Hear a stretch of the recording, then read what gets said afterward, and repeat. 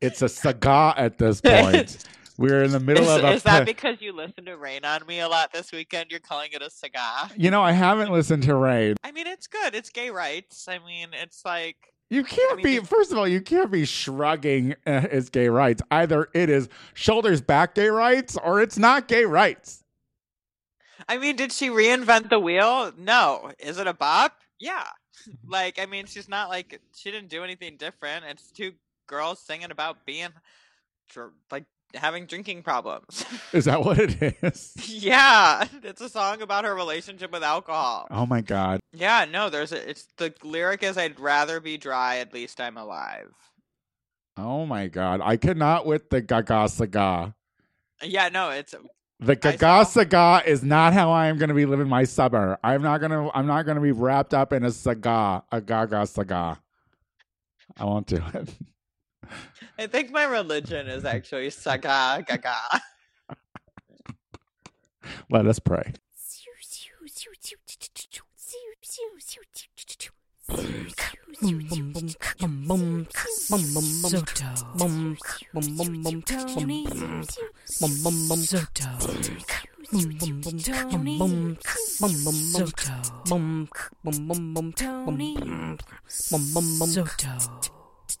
Tony Soto Show. Hello, everybody, and welcome back to another episode of the Tony Soto Show. My name is the great and powerful Tony Soto. Joining me is Maxwell Esposito. Hello, I am also great and relatively powerful today as well. Oh, relatively powerful. I mean, I have a smoothie, so you know that's my go-go juice. Oh, really? I thought iced coffee was your go-go juice. Well, I mean, it's all Are we making changes? Are you trying to get off the coffee? You know, I keep telling myself I want to, but I can't. I mean, now that I'm on Taco Bay schedule, I wake up at like 5 a.m. and I drink so many cups. So now you know what, like chatty. Now you know what a heroin addict is like now, or like an alcoholic. Is that what it's like? Well, I mean, only alcoholics and heroin addicts and any other addict do I hear. I want to stop, but I can't. You know, that's pretty. Yeah. I would say. Yeah. I'm working on it. It's a work in progress. You're like one step away from an IV drug user. That's all I'm saying. I always say I would love an IV drip of cold brew. So really, you're not wrong. I am literally 2 steps away from that. I love it. How are you, Maxwell? I'm good. Good news. I am coronavirus negative. I got tested on Thursday. I did the drive-through testing, and they actually got my test results back really fast. I was told it would be 7 days, and we went Thursday night, and I got an email this morning that... Wow. Yesterday morning. Sorry, yesterday being Tuesday. Now, morning. Well, let me ask you, does that make you more concerned or less concerned? Because, I mean, that means that at any given point when you were sick, that wasn't coronavirus, so it's not like you have antibodies. No, I didn't get an antibody test. I only got a mouth swab test. So I do not currently have coronavirus. That does not mean that when I was sick back in the day that I had it. I mean, and I was also told that there's a lot of false positives and negatives. So yeah, girl, the system is broken. The system is broken. But get back to work. The system is get back to work. But get back to work. I mean, like, what the fuck? What the fuck? What the fuck is that? Get back to work. I'm like, you first. I mean, I want to go back to work, and I am even willing to take a pay cut to go back to work just to have something to do. But I'm not taking a pay cut to die. Yeah, girl. It's going to be safe. Listen, it's not. And you can guarantee right now it's not. And they're rushing to a fucking vaccine. No, it's not. It's not. I mean, we'll find out after this weekend, because it was Memorial Day. Yeah, how was your Memorial Day weekend?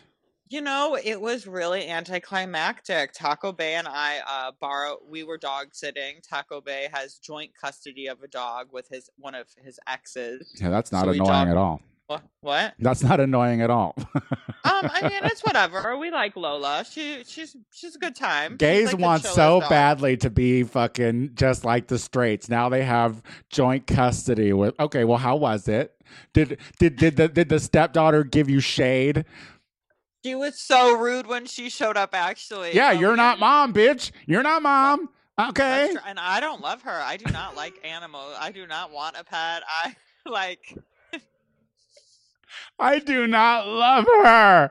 Do you hear this? But listen, Maxwell Esposito has never made a secret about the fact that he doesn't care for animals. He doesn't like I do in the sense that like they deserve rights, but like I don't want them to touch me. Like I don't necessarily want them around me, but I want them to live and I want them to be safe. I bet you give off a don't touch me vibe too. I'm sure that no, they don't get it. They always want me to touch them. Really? Yeah, no, it was when I came back from a run, it was so excited to see me. I was like, what do you want? Am I supposed to say ultimately warmed up to you? Yes, no, she's been around before. She's okay. She's an okay dog. Oh, now she's okay. Now we're backpedaling just in case Taco Bay hears this. And he listens, he's a fan. And here's what you think about your fucking stepdaughter. He knows. It is not my stepdaughter. I do not own her. I have nothing to do with her. There are 2 people's phone numbers on her tag, and they're not mine. So there you go. Oh my God, that reminds me of when I signed my rights away for Audrielle. I was like, there are 2 people right there that wanna. I don't wanna. Oh my God. Speaking of that, I've been watching. I want to hear about your weekend, but I want to tell you about this show I started watching. I started watching Labor of Love, which is that new Fox garbage show about a woman who's basically looking for a man to load her up and get her pregnant. Wait, is this a reality show? Yes. Why are you bringing reality show to my podcast?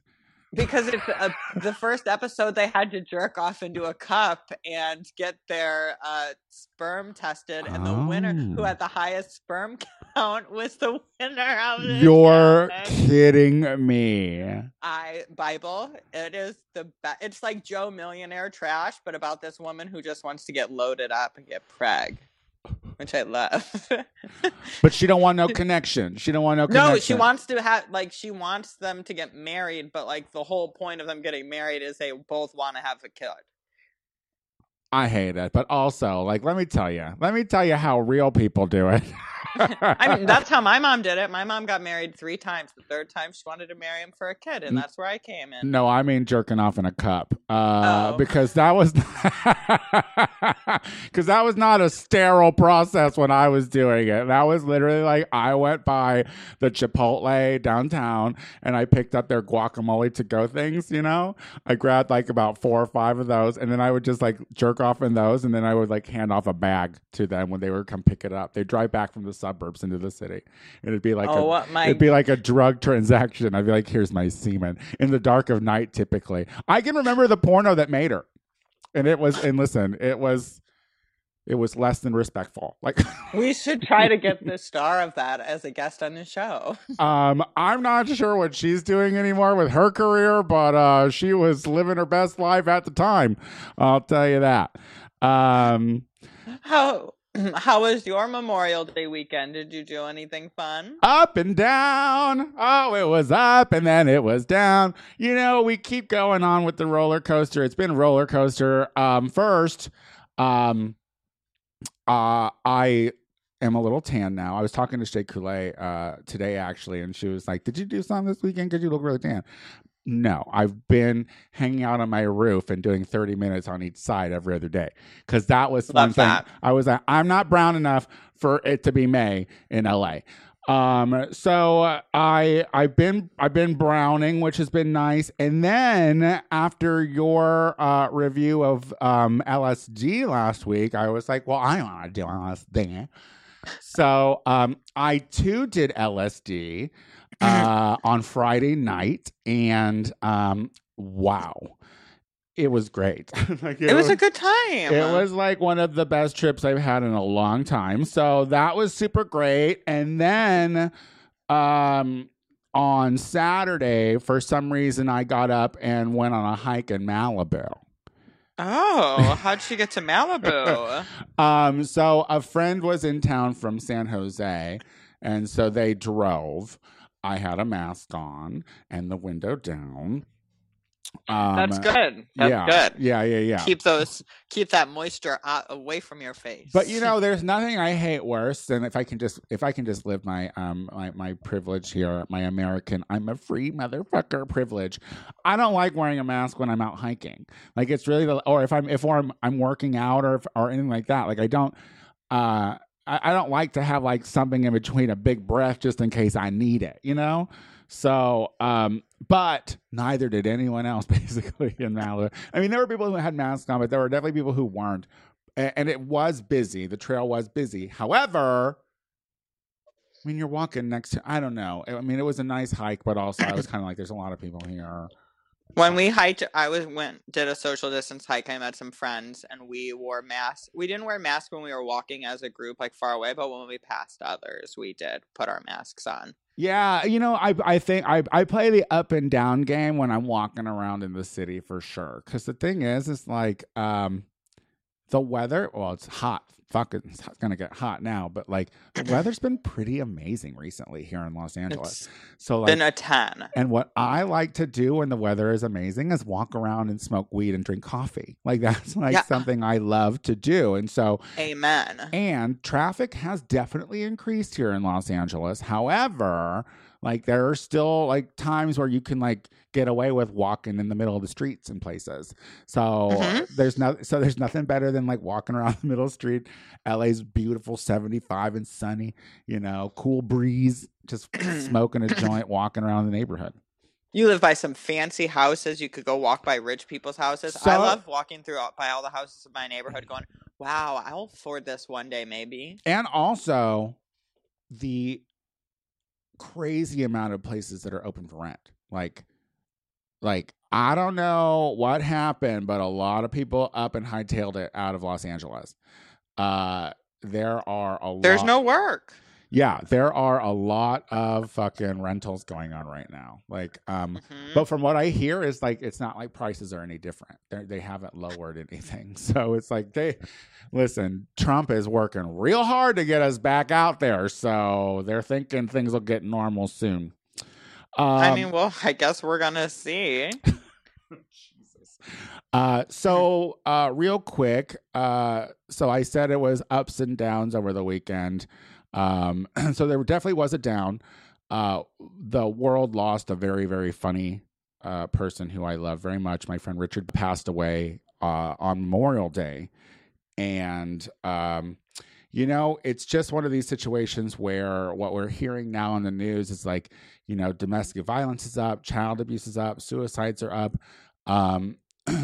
And you have to think like, this is a really solitary situation for a lot of people. Like Richard was always the friend who wanted to like not do, and I'm not talking ill about him. He's a comic and he would get the joke, but like he would always be like, let's fucking hang out. Let's fucking hang out, like during this pandemic. And I would always be like, hey, I'm doing this right. I'm trying to fucking do this right,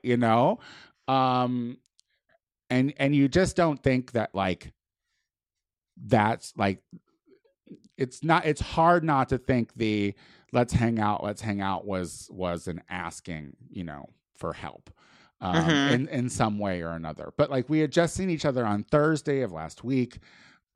He seemed in high spirits, but then I got a text from him the night before.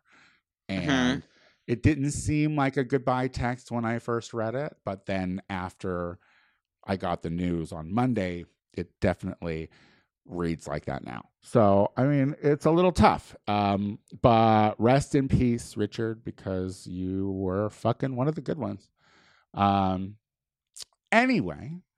Well, I'm so sorry, and you are loved by me and many people out there. Thank you. Yeah, I mean, you just think about situations like this where you're like, I had angst as a teenager, and I was like, I didn't want to end it all, you know what I mean? But I don't ever judge anyone negatively who chooses suicide because I've never felt that kind of pain. A pain where like you don't feel like you deserve anything but that. Like you truly don't think you're as great as you really, really are.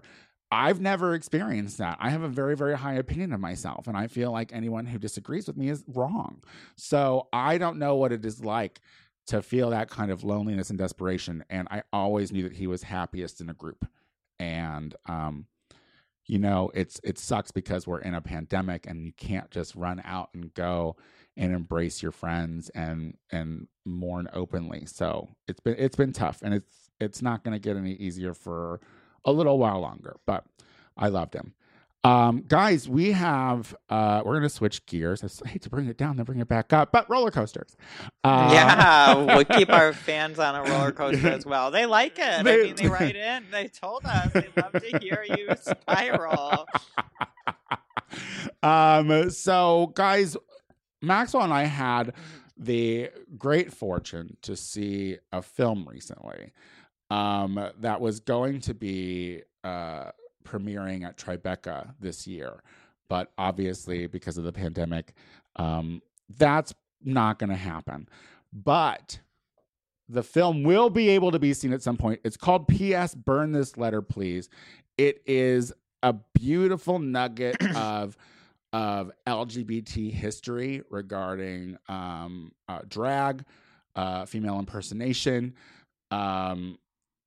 It follows letters that were written 60 years ago from queens to another friend that they have. And our guest today, Craig Olson, who is the producer, and Michael, I hope I'm saying this right, Seligman, who is the director of the film, are going to be joining us after the break so we can talk about this film. You enjoyed it, right, Maxwell? It was really great. I really liked it. It was very that was gay rights. You know what I mean? Yes.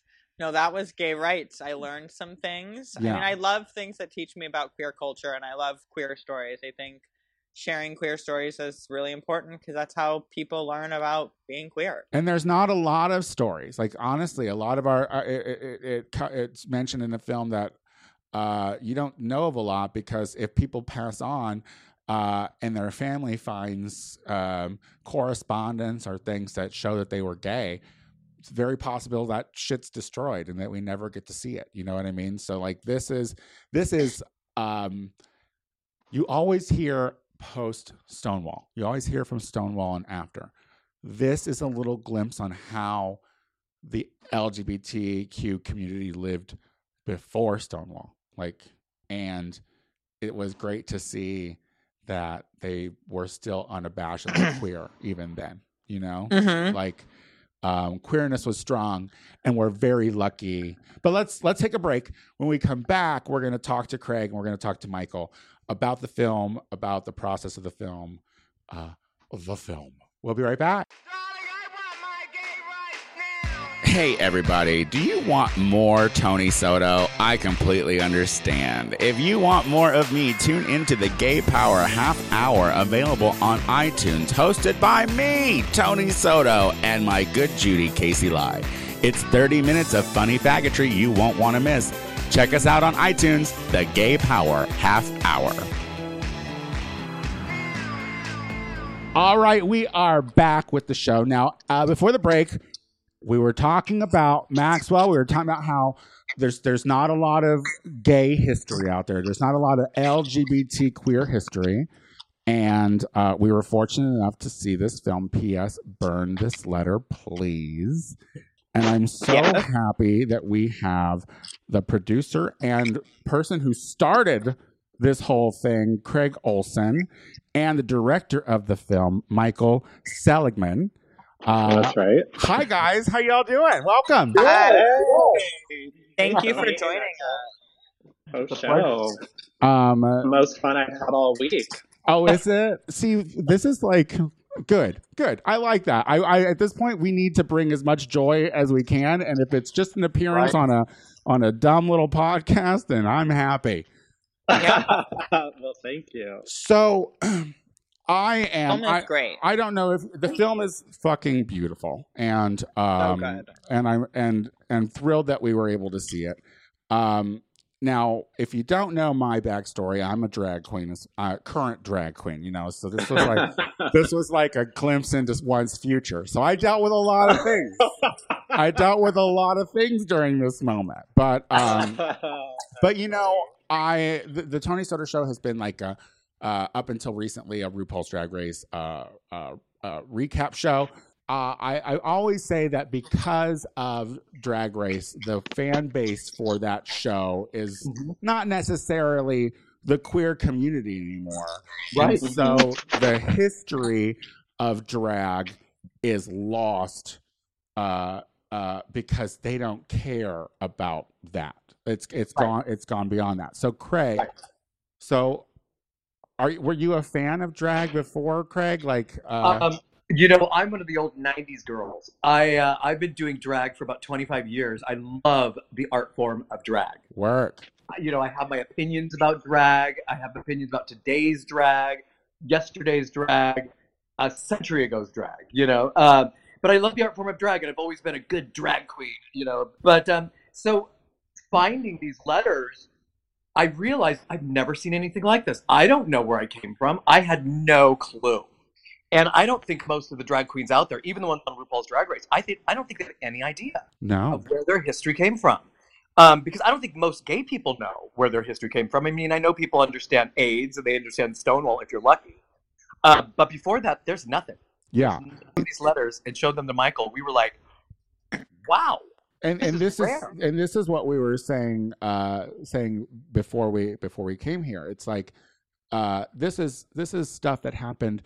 We only hear Stonewall and after. We never hear how the queer community lived before that. Michael, when you got onto this project and to directing it, now I know that you've worked for the Beast, which is RuPaul's Drag Race, correct? Yes. Yeah, we just finished doing the reunion and finale remote episodes, which was a whole trip.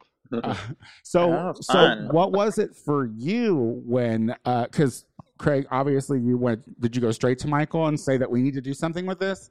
Immediately I was like, Michael, you got to get over here. You got to when you read these letters, I mean, they're like, you feel like you shouldn't be reading these because they're so descriptive in terms of what they're wearing, where they're going, falling in love, having sex, getting arrested.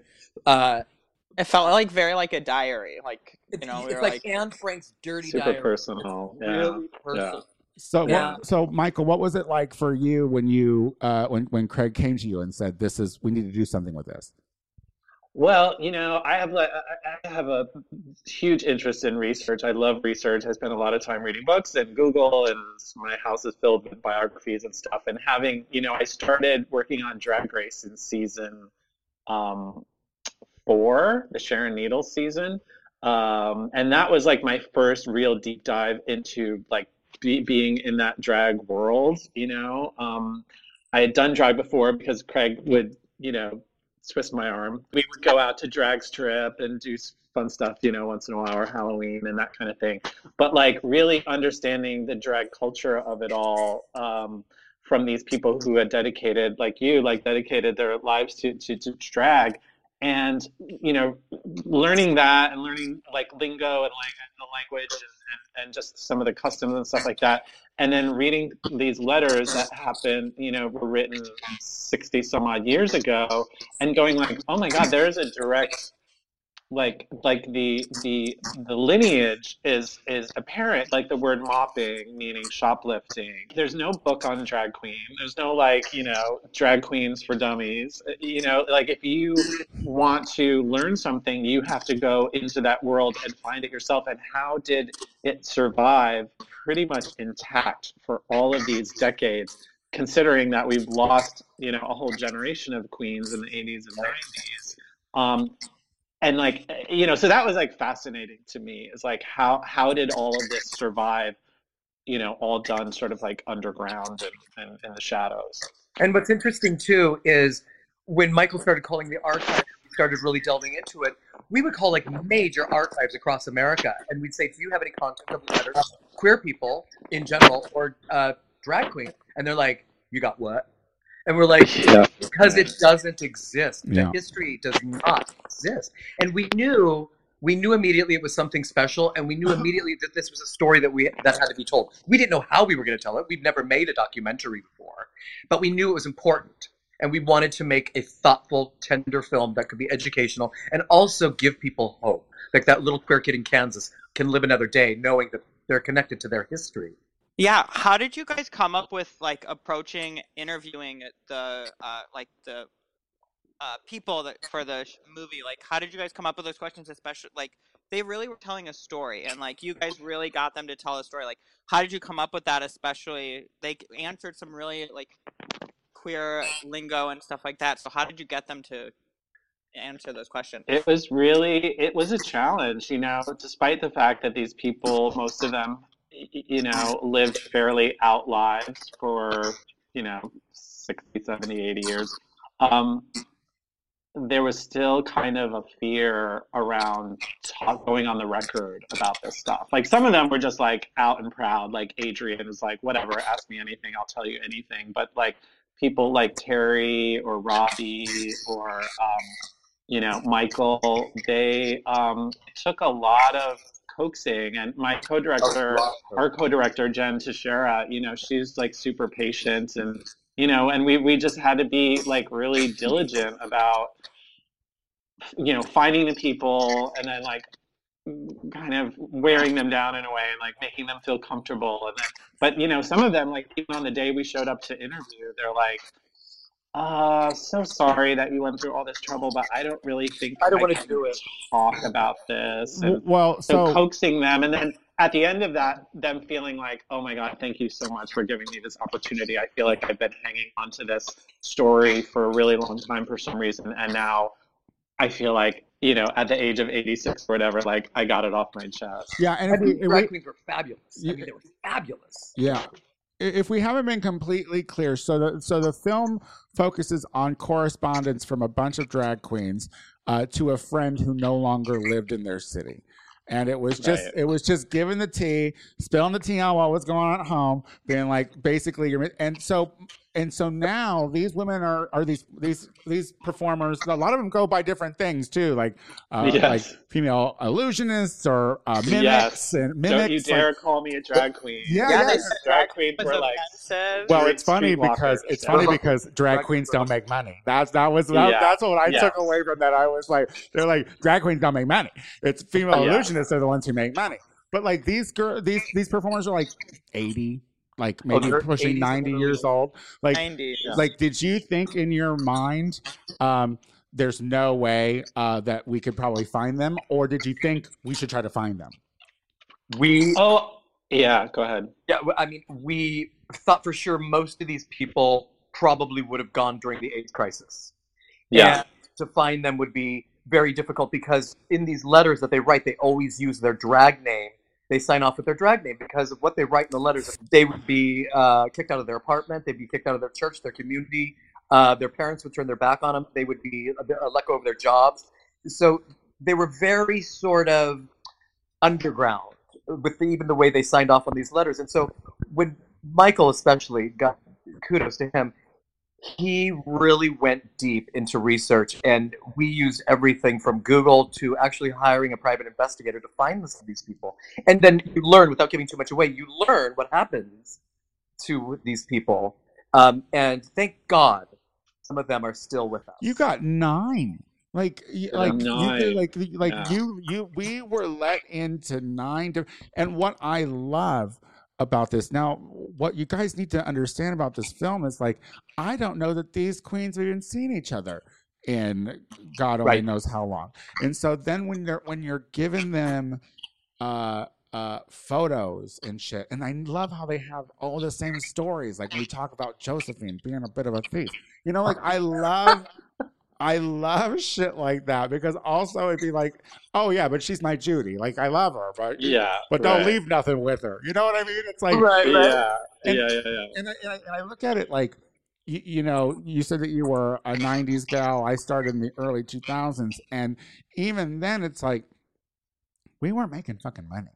You know what I mean? And by the way, even back in the 90s, when you went to Drag Race, because I do real femme drag, like it's real. There's like, you think I'm a woman. And because I go for every detail. And so I guess I would say I'm a female mimic, not a drag queen. Now looking back after doing this film, I'm a female mimic. I got an act. But I even in the community, even in the gay community back then, we'd go to drag. The other drag queens were kind of in booger drag, and they would be like, "What is this? This is fetish. This isn't. What am I looking at? This is something beyond." And you're talking about drag strip. And it wasn't really accepted. My drag wasn't accepted. It was too real. And it's interesting how our own community can kind of marginalize each other. And it's just, thank God for RuPaul for bringing things more mainstream. And thank God that people are turning towards the interest of drag. Because really what people need to understand is drag is an art form. It's art. It's theater. It's theater in the moment. It's, and it's like it's there for a second and then it's gone. And you're lucky enough to be in the presence of a drag queen to experience what's going on in the moment. And it's just, people need to understand. Now, it's not a fetish. Drag is not a fetish. Well, my question is, I hold, Drag Race. I have a lot of girls have gone through it, a lot of friends, but I've seen the darker side as a result of it. Mm-hmm. Like, is this for the Drag Race fan base, or is this something like the queer community can just hold for themselves? Because Michael and I have talked about this a lot because, if we're going to tell a story and we're going to send a message out there, we want this film to be for everybody. Definitely it's for the gay culture so that they can get a connection to their past. That's so important to us. And Michael and I have always said, listen, if there's one person out there in middle America, some little gay kid, some questioning, transgender, and they see this movie and it affects them, they can live another day knowing that they're connected to their past. Yeah. Because education and understanding your history helps you live another day. But then on the other side of the coin, we want straight people to understand the education and the persecution that so many gay people went through during this time period. And it's really an educational film that should be discussed in schools, and the history should be exposed. And so it's really a film for everyone. Now, definitely it's a gay anthem documentary. It's one of those, if you're a gay and you're a drag queen or you love drag, this is a movie you must see. Otherwise, we're taking your gay card away. Yeah. It's that kind of a film. And I think it's one of those films that will resonate for decades because there's nothing like it, and there will never be anything like it again. Well, this film has ultimately been affected by the pandemic. You guys were accepted into Tribeca this year. Yeah. And that was going to be huge for you. So, Michael, what is the plan with the film now? Like, when does the world get to see it?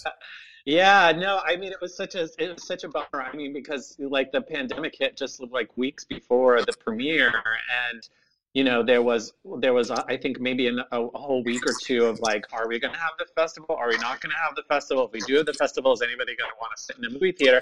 But like mostly we were excited because 5 of the 9 queens that are in the film were going to be able to attend the premiere and sit in this movie theater that, by the way, used to be a drag club in the 1930s and 40s, which is just kind of amazing in the East Village. And, that to us, I think always was like, we want them to have their moment where they can stand up and take a bow, because to us, they're heroes. You talk to them and they're just like, oh, it was just a job. It was just a thing I did. Like, it was just a whatever. It was a way to make money. It was a way to have fun. It was a way to just express myself.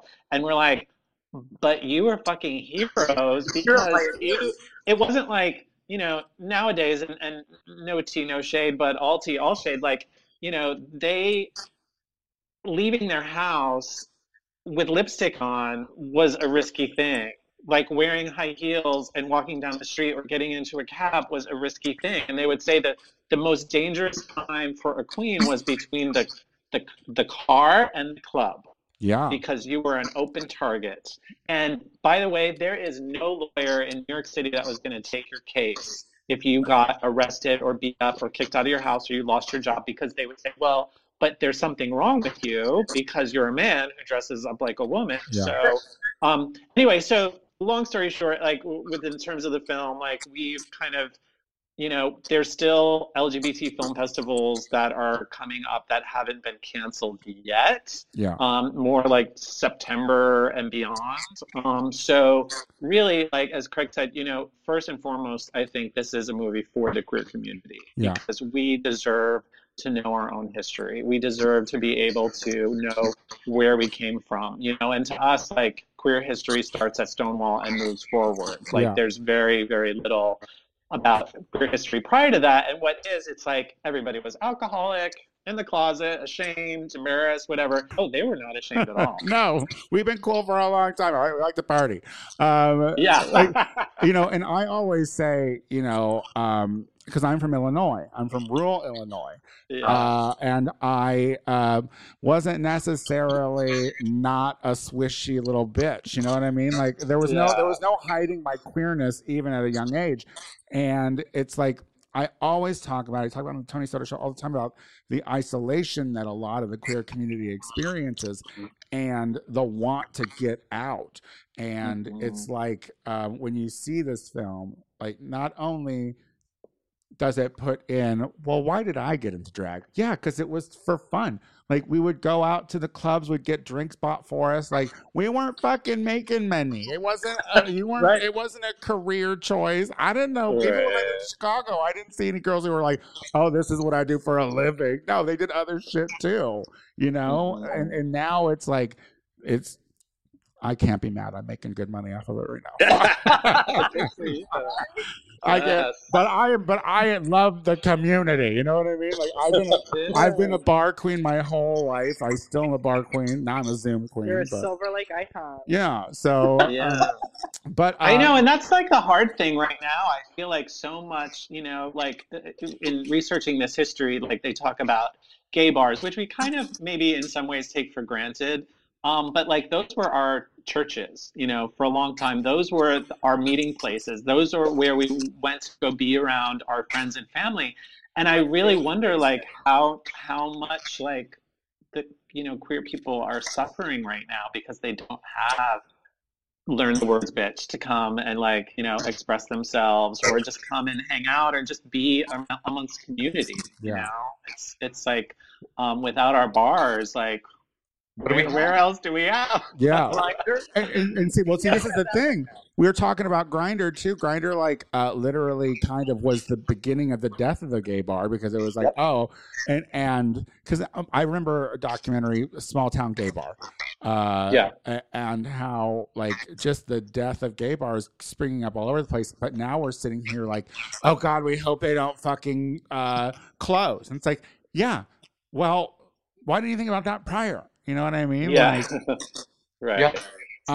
Well, listen, this film is important. I loved it. Maxwell, did you have anything else that you wanted to add?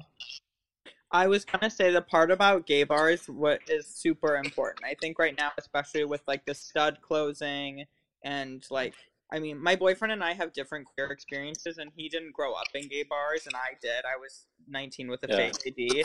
I think telling those stories is so important because, I mean, gay bars need to stay around because there is no safe space for queer people like a gay bar. Right. Yeah. So, and shout out to the queen. Thank you for sharing this story because it was really, I think, important. I have one to ask you guys. Are you Team Gigi? Team Crystal? Or Team Jada? Yeah.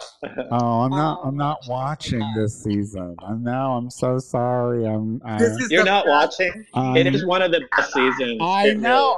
Listen, I've heard it. A lot of people have told me. I understand. But I mean, I'm going to be watching All Stars because you had better fucking listen. Shea Coulee can't lose again. All right. And I'll tell you. If she does, I can't say nice things about y'all anymore. I can't. I won't. One of my friend's 13-year-old daughter is like, she is in the same boat. She is like, I'll tell you, I never, and on any time someone wants to woohoo Sasha, learn the words, bitch, or try to act like feathers out of your wig was something impressive, I let them know it was bullshit. I just want you to know that. Just want you to know that. I love Shea Coulee. Justice for Shea Coulee. That's my bitch. Well, listen, There guys. you go. Whenever right. you can check out P.S. Burn This Letter, please look at it. There's information online. They can at least look at it. To follow us on Instagram. That's probably where we have our most stuff. P.S. Burn This Letter, please. Yeah. And it really does get soon once we can all get to it again. Yeah. And Craig, thank you so much for, first of all, stumbling upon the letters and immediately knowing that they had value and importance. Thank you. Wait, one more. Where did you find them? Well, I will say that they were officially owned by a very prominent Hollywood figure. And I won't reveal it because it's revealed at the very end of the movie. But we ended up going through his storage unit to throw things away. And I picked up this box and I pulled out this letter. And when I started reading it, I was like, what the hell is this? This is a drag queen. Yeah. And it was like 1953. And I was like, and it was another letter and another letter. It was like about 200 letters.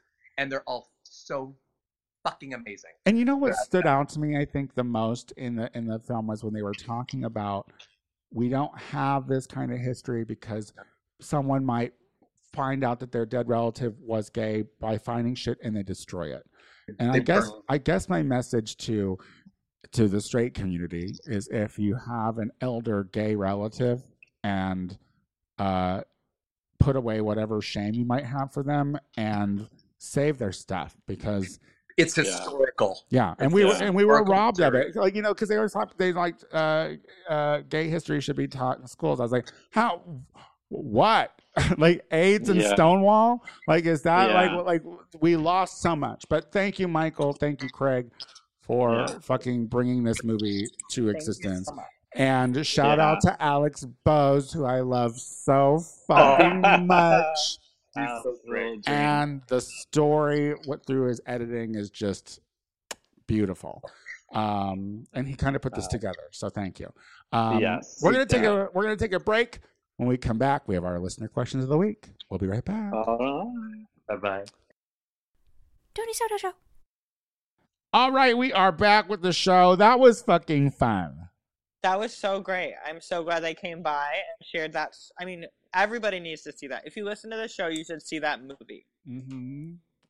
Like, if you are a queer person, a queer ally, that taught me so much. I learned about where trade came from. Yeah, and how terminology has changed through the years. Because I look at trade, I call trade like anyone I bang now, because I look at it as like a trade for services.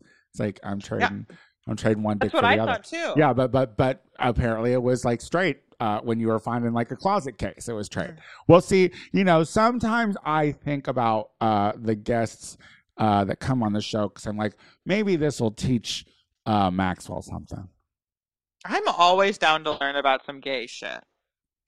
Like, it's like when you get, some of the other people around, I don't know, like the politic people, like the comedians that are comic driven, like political driven. I'm like, what are you talking about? Nobody wants to laugh at that. It's so sad. Hey, you need to know. Okay. I don't need to laugh about it, though. You're right. I could watch it with my boyfriend David Mernon, and that's how I like to learn about politics, not by comics on this show. In a half-hour segment, on ABC. It's 20 minutes, and it's amazing. Speaking of amazing, we do these listener questions every week. So if you'd like your questions, concerns, comments, critiques read on The Tony Soto Show, all you have to do is go to thetonysotoshow.com and leave us a message. Type it in. Listen, guys, type it in. You got nothing else going on. Type it in. All right. Keep it short, but type it in, girl. Keep it short, but type it in. All right. Well, listen, I'm going to read the first question. And it is from Pandemic Casanova. And it says, I have never been into apps, but since this quarantine, I downloaded Tinder, and I am really good at it, I think. I have been chatting with 4 guys, but as they loosen restrictions, I'm getting nervous because what do I do when I actually have to go on dates? Should I whittle down to 1 guy or try to keep all 4 on the line? I mean, well, first off, as a person who's never been on the apps, rule number one, you always ghost on apps. So you really shouldn't be that stressed about it. Like, I have a feeling they might ghost you before you even get around to ghosting them. So yeah, look at you thinking these are probably husbands. Major husbands. Yeah, girl, rule number one, ghosting is priority, it seems. First of all, I don't know if you because you're getting nervous, so maybe you don't want to be dating. So, don't stress, girl. Yeah, don't stress. Well, I don't listen. I have the Grinder to haul up, but I'll tell you, they just seem. I couldn't imagine having a Tinder. Like, how useless is all that right now? You know what I mean? I mean, it's more conversations. I would actually maybe like that more than Grinder, because I feel like all you do is talk about how you want to bang when this is quote unquote all over. Like, like, at least you're talking to these people about maybe like nicer things. Can't even send pictures on Tinder. But can you? I mean, I don't. But have you kind of felt like, because like, I kind of remember the first 3 weeks of the pandemic, everyone's like, after quarantine, there's like photos of like pornos, like where like some guy's coming on a dude's face like crazy, or like a lot of innuendo about getting fucked. I feel like that's kind of died down. I feel like not everyone is. Well, because I think people have realized that we might not be even if we get to go outside, we still aren't allowed to touch other people for what seems like a very long time. And also, if we can just piggyback to our last episode, I think there's a lot of people who are doing it anyway. Well, so I mean, I haven't heard anybody saying that, but I don't know. Listen, yes, this is all alleged. It was Memorial Day weekend, and I saw a lot of people having barbecues with a lot of people in their backyard. A lot of people in pools. People are all like, well, first of all, I would like to say that people being like, oh my God, there was a big old pool party in the Ozarks. It's the Ozarks. You're not seeing a lot of college graduates in the Ozarks. Okay, so fucking don't be surprised that you saw a bunch of brus and broads in the fucking pool. Yeah, I mean, you should definitely. I mean, you also have to consider this, though. Like, I mean, if you go on dates with these people, you're going to be stuck with them. Because, we got to bring it back to Tinder. You have to be quarantining. Quarantining or whatever, right? Like, I mean, maybe you could get this person all four of them to quarantine with you. That could be kind of hot. I mean, I think that you should just. You should quarantine with them all and have a gangbang. Make an OnlyFans. No, you should just. You should just ride out Tinder for what it is. What it is right now is y'all just talking, and yes, it probably won't be anything but that. Yeah, they'll probably just ghost you. They'll probably wake up and realize that I don't know. But congratulations on being good at it, because I don't think I'm good at it. I don't think I was ever good at the apps. I feel like I'm too self-deprecating because I'm humble, so I always want to be like, want me, so that way when they see me, they're like, you're amazing. The apps are hard. So good job. Congrats on that. Yeah, I'm not trying to be all witty and entertaining and shit for you. Okay, next question. Okay, Anna writes, you all in caps, you must comment on RuPaul at the reunion. Well, we just learned in the last segment that you haven't been watching. Did you not watch the reunion? No, how embarrassing to say that in front of poor Michael too. He works so hard on that show. He does so much. And I mean, But I wasn't about to get into a political conversation on the fact that I wasn't doing it because I don't think they handled Joey that well. I did not watch the reunion, but I did see pictures of her in her lucha libre shirt masks, and yeah, I watched what it. I don't understand. Well, real quick, what I don't understand is he doesn't do the reunions in drag. So why is that to set us up so we get ready to see that in the finale, girl? The only thing I could think of was that, because it was like a slumber party themed situation, was that because it looked like a face mask, like a facial mask, but she didn't want to put that on her face for that long. Well, that's dumb.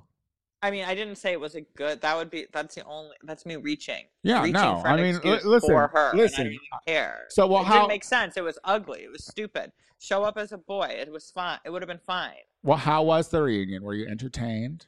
I was. I thought it was really funny. Yeah. Yeah, I mean, I liked the show. The girls were good. I thought it was funny. I mean, I think they handled it well considering the circumstances. Yeah. That they had to zoom and do it. I think you should binge it. Because it really is a good season. Maybe when it's done. Yeah. I think you should. It's actually a really good season. I think a lot of the challenges are really great. And I'm excited to see who wins. I am very torn between Team Gigi and Team Jada because I think Gigi is really fierce and she's a friend. And who's the third one? Crystal Method. I bet she's who is the kooky one from Missouri. Yeah. The one who looked like that 80s singer that. Yes. Got it. DeBarge. Well, I mean, look, I just think it looked ridiculous, but I mean, who am I to judge? She had to have known. She looked in the mirror before it started. You know she did. It's not like she just fucking was like, put on the mask and went straight to filming, you know? It seemed odd. It seemed like a choice. It was a choice, right? Yeah, I mean, it was a bad choice for sure. Okay, last question is from Anonymous, and it says, I feel like an idiot. I bought a MyPillow a year ago. I love this fucking MyPillow saga. I did not know that the guy was a Jesus-loving crackhead. I feel so ashamed, but it's not a bad pillow. I did bite it in the last time my BF fucked me. Just for you. Great pod always. Well, shout out for us getting thought about while people are getting plowed by their boyfriend. That is like, we've done it. We've made it. We're stars. Have we made it? I would think so. I mean, isn't that Could you imagine hearing this voice and thinking about this voice when you're biting a pill? I mean. Or that one? I mean,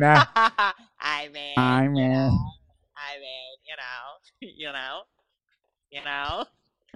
Did you get his book? Is that how you got the pillow, or did you buy the pillow a while ago? He says he bought it a year ago. I hear they're good pillows. I've heard that too. I mean, they're like $80. They better be a good pillow. Yeah, because it's. Listen, there's a slave somewhere in there in that whole process. I'm telling you. Yeah, where are those pillows made? Are they made in the USA? Yeah, they are. They're made. Oh. They're made in Minnesota, but I don't know where the products come from. Jesus land. So they're assembled in the USA. You mean? Yeah, they're sewn here, I guess. Wow, I have a lot of questions. Me too. I do too. But yes, the MyPillow. I'm very tempted to see if the book's on Audible. But you should see if it's on YouTube so you don't give him your money. See, yeah, because the last time I did that, the last time I was like, oh, I'm going to buy a book and listen to it from someone I hate so I can be more well-rounded and open-minded. It was Chris Christie's book, and I think I did 1.5 chapters, and I can't listen to him heavy breathe. It's just not something that I want to be doing with my life. Yeah, girl, look it up on YouTube. Save yourself the money. Don't give that pillow magic guy any more money. Don't you do it. But I hear the sheets are gorgeous. Well, what's the thread count on those, baby? I hope, listeners, that when after you listen to this episode, that you go and you Google P.S. Burn this letter, please. Because and then once it's out for the public, like, go check it out because it's a great film. It was good, right, Maxwell? I loved it. Just to clarify again, and Maxwell's a dumb millennial. See, like, and so the thing is like he took something from it, and that makes me happy. It was like Paris is Burning, but even bigger and more. So yeah, and I older, learned so much more. Much older. Yeah, like it was a different. That was the thing. Time. That was the thing. Like, that was the watching it, you're being like, oh shit, at some point I will have not put on a dress in a long time, and I'll maybe be talking about it. Maxwell, tell people whatever you want to tell people right now. Just keep up with the buffoonery at Maxwell Esposito on my Instagram. I don't know what I'm gonna do, but not the buffoonery. I mean the buffoonery and the tomfoolery. Oh Watch me talk about labors of loads or whatever it's called on Fox. Oh my god, I can't with you. Is that it? I better hear what? Is that it? You better hear what? You better hear what? I want to hear you talk about it next week. I better come back and hear you be like, What's I love called? Loads of Labor. I think it's called Labors of Love. It's on Fox. It's on Fox, and it's so yeah, and it's so bad. It's so good. It's just the first episode, so we could keep up. I can't wait. Can't wait for that. So guys, on May 27th at 4 p.m. Pacific Standard Time, I'm going to be doing an Instagram Live with Sebastian from California Street Cannabis Company. I'm going to be, and at 4:20, I will be sparking one of those tarantula joints that are all covered in keef and whatnot, and do a little review. So tune into that on my Instagram at The Tony Soto Show. Also, on May 30th at 6:30 p.m., I'll be performing at Precinct's 5-year anniversary on Bitch Puddin's Twitch page, which is twitch.tv/bitchpuddin. And also Learn the Words, bitch. Learn the Words is on Monday. June 1st, Learn the Words, bitch. And Maxwell is going to run the show. Well, I think the Taco Bay is probably going to be running the show. It's going to be a joint effort. He's standing here. We're going to work together, right, babe, on the show? Yeah. What? I will be able to do it. He said, don't worry, I'll be able to do it. But it's going to be a group effort. We will be able to do it. Well, what I want you to do is be taking notes so that way you can learn to do it. Okay. However, whatever, just as long as you're there and doing it, because I'm not gonna. Yeah, no, I've actually made a new playlist. So I love that. I needed to update because it's time. So it's 7 p.m. Pacific Standard Time on Zoom. If you want to come to Learn the Words, bitch, you have to follow Learn the Words, bitch on Instagram at Learn the Words, bitch. And we will release the access code 30 minutes prior to the show time at 7 p.m. So please come enjoy the faggotry. I'm excited about the cast. Also, Me too. I am the Tony Soto Show on everything. Please look at my content on all my stuff. All right? Just pay attention to me. Look at me. Look at me. Until next week. Bye. Bye.